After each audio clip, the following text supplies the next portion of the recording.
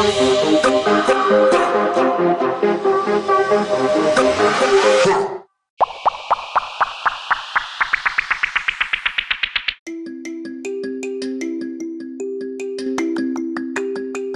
have been chosen for your humor and talent to add a chapter to the Chapters Project. The idea is to add a chapter and then send it on. Here are the rules. Read what has been written. Write the next chapter. Don't worry about the style or choices of the person that came before you.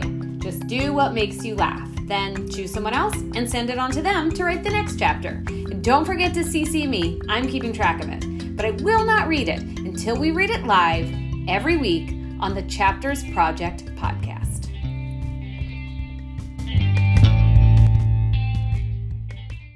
Hello, everybody. Welcome to the Chapters Project Extras. Today, we are talking to me, Rebecca Sage Allen, about my chapter, the first chapter for the Chapters Project. Chapter. Woohoo! And I'm Katie Nonson, and we also have Martin Garcia with us. Hi. So, Rebecca, we're just going to get right into this. I want to know, and this is a vague, broad question, but it's the question to ask. How did this begin for you? What was the impetus to start this? I have endless ideas that normally don't go anywhere. It's kind of the bane of my existence that all day I'll be thinking of ideas for, it could be anything like storage for pens or, how to repurpose a chair that broke or a pilot or a movie. And I will go nowhere with 98% of them. But it was Friday, March 20th. I am prone to wake up in the middle of the night and not be able to fall back to sleep. And that's kind of when I feel the most creative. And if I will allow myself to kind of get into it, I can create a bunch of stuff. But half the time I just ignore it and try to read or watch a movie and fall back to sleep. So I was so frustrated and tired and a week into this quarantine. And I thought, since I don't have great follow through, why don't I write one chapter of something, and as a way to connect to all my funny, hilarious friends, I can just send it on to somebody else and they can create and send it on, because we can't be together creating anything at the moment. I don't think anybody wanted to do one more Zoom or FaceTime at the time. And this would be a way for all of us to connect and have fun. Oh, that's so sweet. I love that. That's such like a pure intention. So when you were writing the chapter, did you have an idea for the character? Did you have an idea of like, what was the creativity behind the first chapter? I gave this zero forethought, like absolute zero. I woke up, couldn't sleep, wanted to do something, started typing, and didn't think twice about it. And, in the email I send out, basically it just says, just write, don't second guess, don't edit, don't think about it, just do it and move on. And that's what I did. I knew I always kind of like having strong female leads. And I use that word strong loosely, just strong strong personality, a strong personality, for good or for worse, for better or for worse. So that was pretty natural. And I like things that are high stakes. I like, so putting in any crime element or a ton of money or people getting hurt, anything like that. I'm all in on. So that was kind of it. And then I just wrote, and then I didn't think twice about it and sent it on. So this is kind of cool that this is basically an improvisation. Like you started an improv scene, basically. Yes, Martin, yes. Because I love improvising and we all have a background in it. And I am just such a huge fan of the things that we can create together, that go in a place that you never would have thought of, but you're open to it. Right. And you're building on it. I am such a huge fan of that. So yeah, I love collaborating. I mean, the three of us, we've all collaborated at some point on things together, and it's one of my favorite things. So this was a way to do it from a distance. So smart. I don't think I would have ever thought of that.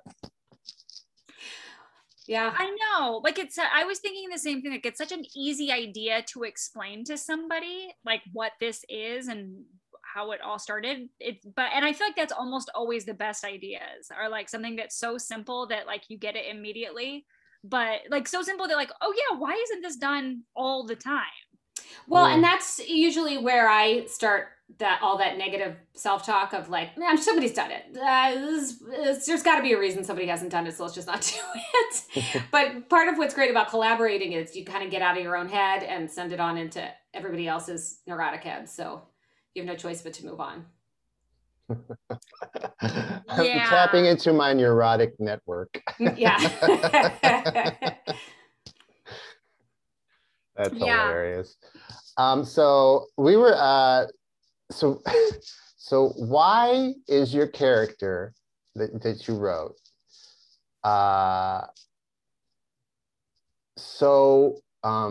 what's the word I'm looking for? She doesn't care. Like she just does whatever the hell she wants. Why? Well, this was all subconscious, but it's got to be because it's the absolute opposite of me, because I am too obsessed with what other people are thinking and people pleasing. So I guess it's just a fun escape to think about somebody who just does what's right for them in the moment and without much thought to anybody else. But am I crazy? So it's kind of freeing, right? Absolutely. Am I crazy to think that she is likable though? Oh no, she's likable. Okay. Yeah, it is absolutely freeing to not have to consider, yeah, my God. Yeah. I mean, she just like took off for weeks. Did whatever the fuck she wanted to try to close this case. Like no regard to her family, her husband, her kids, her boss, the taxpayers' money. I'm assuming she like had some doctor's appointments in there or something she blew off. That's unfathomable to me. Yeah. Well, that's kind of, but this is the thing. This is kind of the interesting thing about creativity is that because we're talking about this started during the pandemic, like the week into the pandemic, to the quarantine, and no control. Yeah. No control. So you wake up and what's the thing you do? You write someone who's totally in control. Right. Doesn't care. Doesn't care what the circumstances are. She's in control of who she is and what she wants. Right. That's such a great example of the creative process and what that is. Yeah, what was going through my mind in the middle of the night without me even knowing it. Yeah, that's funny. And like I know I've mentioned this before, maybe I haven't mentioned this before, but the thing with like knowing you and knowing your ultimate way to relax and get a break is like you always talk about how much you love getting massages, and like her like I think it was so specific and so you to have like her way of relaxing be like at a nice hotel, getting spa treatments, getting room service on her time, like that, because and especially during the pandemic or at the beginning of the pandemic, I'm sure that's all that you could think about. Oh my gosh, I was seriously panicked about how, actually what's funny is the day before the shutdown happened, we didn't know that was coming. I got a massage, thank goodness. Because I have I'm in a ton of pain a lot around my neck and shoulders and jaw, and I was really concerned because I knew massages weren't coming back anytime soon. Yeah. People being super close to you and in an indoor setting, I know you could get somebody to come be outside with you, but it would scare me. It really scared me. It was crazy. So on that note, what did you do for relaxation? Like, or to like ease like the tension in your neck and your jaw and all, like what for the last year and a half? How have you? Well, I bought like a neck massager, like an electronic like for my neck. Okay. And then I taught my kids how to rub my shoulders and my neck properly and how to walk on my back. And they're so cute. Even when I get stressed out now, they'll come up to me and put their hand on my neck and like squeeze my neck. Yeah, and then I just kind of stand around all the time pushing on my own neck and shoulders constantly. Oh no. I sound so sad. We all sound sad. We all sound sad. So sad. Yeah, and that makes sense. Makes total sense. But I have a really hard time having people wait on me, like the things you were talking about, like a really nice hotel or nice spa. Mm-hmm. I think this is a good quality that I'm a helper. Like if I'm in a restaurant, I've had so many waiting tables jobs. If I'm in a restaurant and they're slammed, it is so hard for me not to get up and help and like just run some food. Or I think that's a positive quality for me, but it also keeps me from ever being able to relax truly, because I'm thinking about, oh, this woman, she's like been working so hard on massaging me. Is she tired? Does she need a break? So I would just like to go in there and be like, do your job. No, my God. You don't want to do that. You do not want to do that. Do your job. What do you want me to feel sorry for you? Do your job. I could that's never hilarious. do that. Never. Well, but this is the funny thing, is like it's either I gotta go help those people and everything, or it's do your job. There's nothing in between. I'm real hot and cold. There's nothing in between there. That's awesome. So I'm gonna move into My house? where you come from, if you want. Sure. Okay. So where you come from? You're from Pennsylvania. Yes, the outskirts of Philadelphia. And what got you into improv? Because I know you did you go to a performance school? I did. I went to University of the Arts in Philadelphia for musical theater. But I like by the end of my stint there, I wasn't enjoying doing other people's stuff. I kind of just wanted to make up my own stuff. So, and I wanted it to be comedy. So I looked into it back at the time, and it seemed like most people either did Second City or Groundlings, and I didn't feel like I wanted to move to LA yet. So I packed up and moved to Chicago without ever visiting. And you didn't even visit? No. Wow. My first day in Chicago was the day I moved there. Interesting. Wow. Badass. Yeah, I committed hard. Wow. And this was right out of school. This was like 21, 22. This was, the summer after, a year after I graduated. So I was 22 going on 23. Yeah. Old. Ancient. I'm lucky they accepted me there.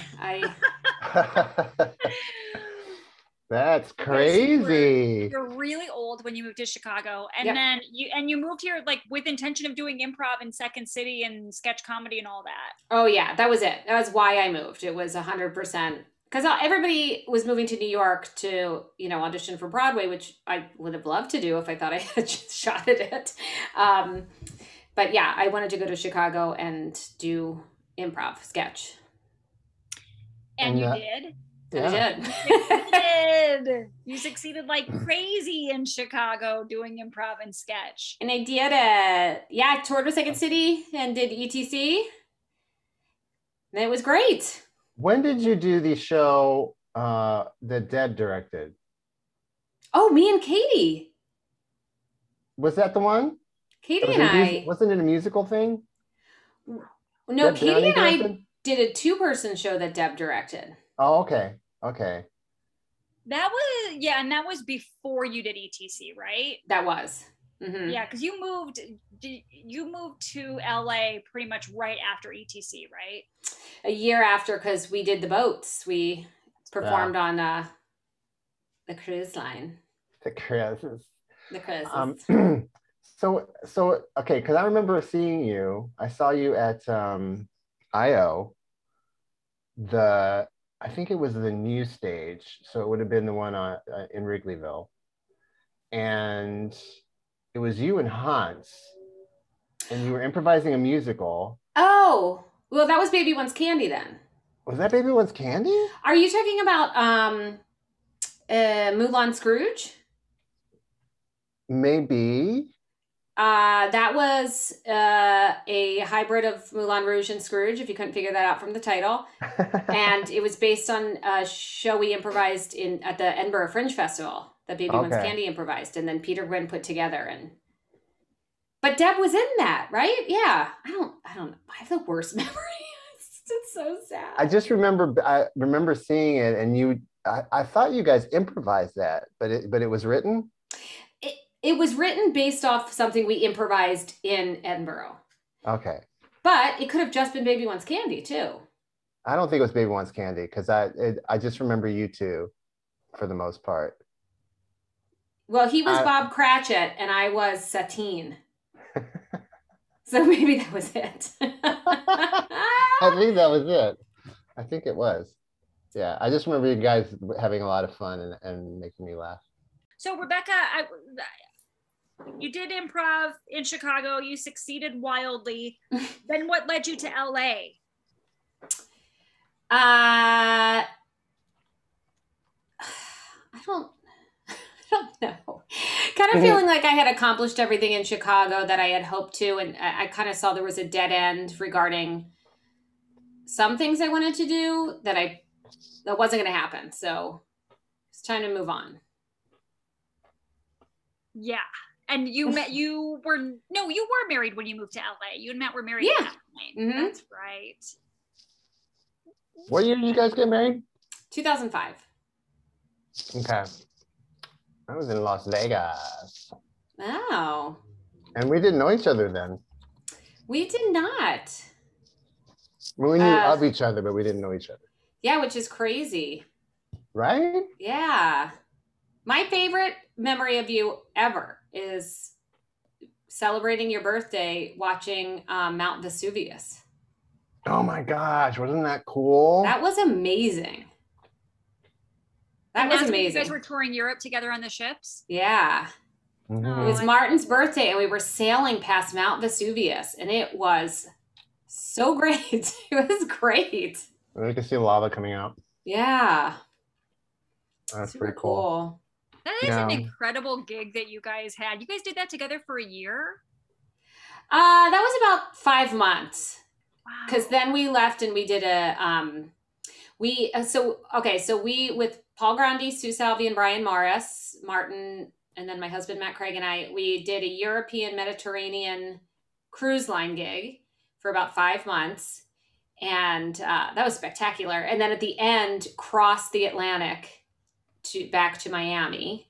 And then a few months later, did one more gig altogether, where we started in the Caribbean, went through the Panama Canal, up the west coast of Central America and the United States, and then did Alaska for 3.5 months. Yeah. That was, cool. Yeah, that Mediterranean one, nothing could beat that Mediterranean one. I know. Never start a gig at the Apex, because then you won't want to do anything else. Yeah. Well, unfortunately, incredible. I did do other ones, but anyway. Yeah. Oh, and we went to Paris together. Yes, we did. Oh, it was great. It was so much fun. Really good. Okay, so then I wanted to ask about, I wanted to mention this. So you remember my friend Chris Hoffman, right? Oh, yeah.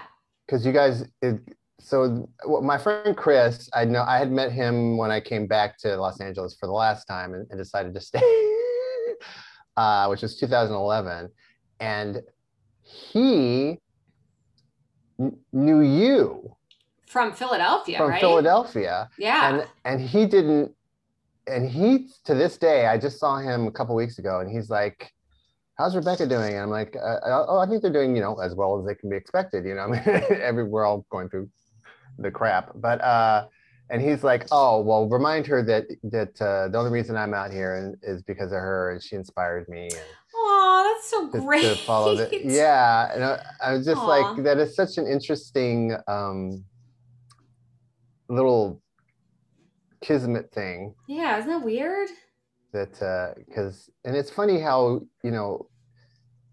you just by being a person that's like, I'm going to go do this thing, can inspire someone else in their life, Yeah. to take chances and to go on an adventure. Oh, thanks. And as much as I undersold myself as a procrastinator at the beginning of this, I will say in many respects I am a doer, and I don't get it when other people don't just do something that I mean, I realize there's limitations in life, like things that you can't control. But I remember when I was living in Chicago, I was back in my hometown talking to somebody, and they're like, "Oh, I love Chicago. I would love to move there." And I said, "Then move there." I don't get it. Move there. You want to go there? Go. It just,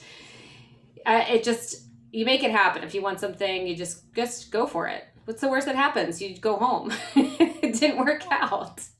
And Yeah. I feel like you are such a doer. Like on that note, like when you were talking about your friend Martin, like every single day of my life when I am throwing away garbage or doing like just living my life, I think about you and I think like, okay, what would Rebecca do? How would Rebecca like compost this or recycle this or repurpose this? Like you're such an inspirational person in just the way that you live your life, like with Aww. the balance of creativity and being a mother and like your passion for the environment and your knowledge about that. It's so inspiring. I do believe I am the friend most people think of when they are dealing with their trash. And I mean that honestly, like I'm the garbage friend, which I'm happy to be.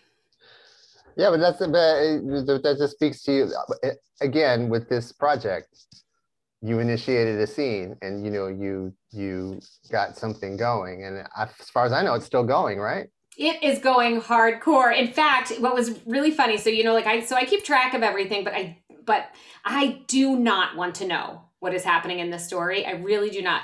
But I do need to know that it's being done and keep them kind of in an order, or I'll just like lose track of it. So I was yesterday going through some files people had sent of their chapters, and I was trying to organize it just to make sure they were all together. And I was trying so hard not to see the words, but I couldn't help but see. I saw "mom" in exclamation points and quotes, and so all I see are. So a kid comes in at some point, and it's just so fun. But I like deal with all the stuff I'm sent with my hand up to the screen because I'm just trying to like get the chapters together. I was so excited. I mean, like I am just tickled by the surprise of the whole thing, and how I would have never thought to do something that you guys do and all of our great friends do, and all of the people we don't know that this went off to. There's a leaf blower, guys, in the background. I was wondering, I thought it was a car at first. Now it's right outside the window. I'm sorry. That's LA living. It is. But all the people that we haven't met that this went off to, that I'm excited to get to know and pull into this and connect with. Yeah. Great. Well, what you have any projects you're working on right now? I completed my certificate in sustainability over the pandemic, and I have this little consulting business where I go into people's houses or places of work, and I show them ways they can create less waste or be more resourceful with the waste they do have, and live a kind of cleaner, less toxic life. And that's so fun. I've been doing that for a little while, and that's my website, RebeccaSageAllen.com. And I've been focusing on that and producing school musicals and just trying to figure out where that all comes together, all that stuff. Yeah. Speaking of which, I just remembered I have a bag full of like electronic equipment that I don't know what to do. Well, we'll talk about it because I can tell you what to do with it. That's a whole other podcast we need to start. Guys, I am so happy that you're taking on this project, and because you're great as friends and great as two of the funniest people on the face of planet Earth. And I feel like improvisers are often unappreciated because you guys make what you do look so easy, but it's not. You're really good at it. And thanks for doing this with me. Well, thank you for having me. Pleasure is mine. Yeah, Yes. It's flattering to work on this with you guys. I love it. I can't wait to see where the chapters go. So join us next week. We'll get to start seeing what happens as we take off into the book of the Chapters Project. Yes. Bye. Bye.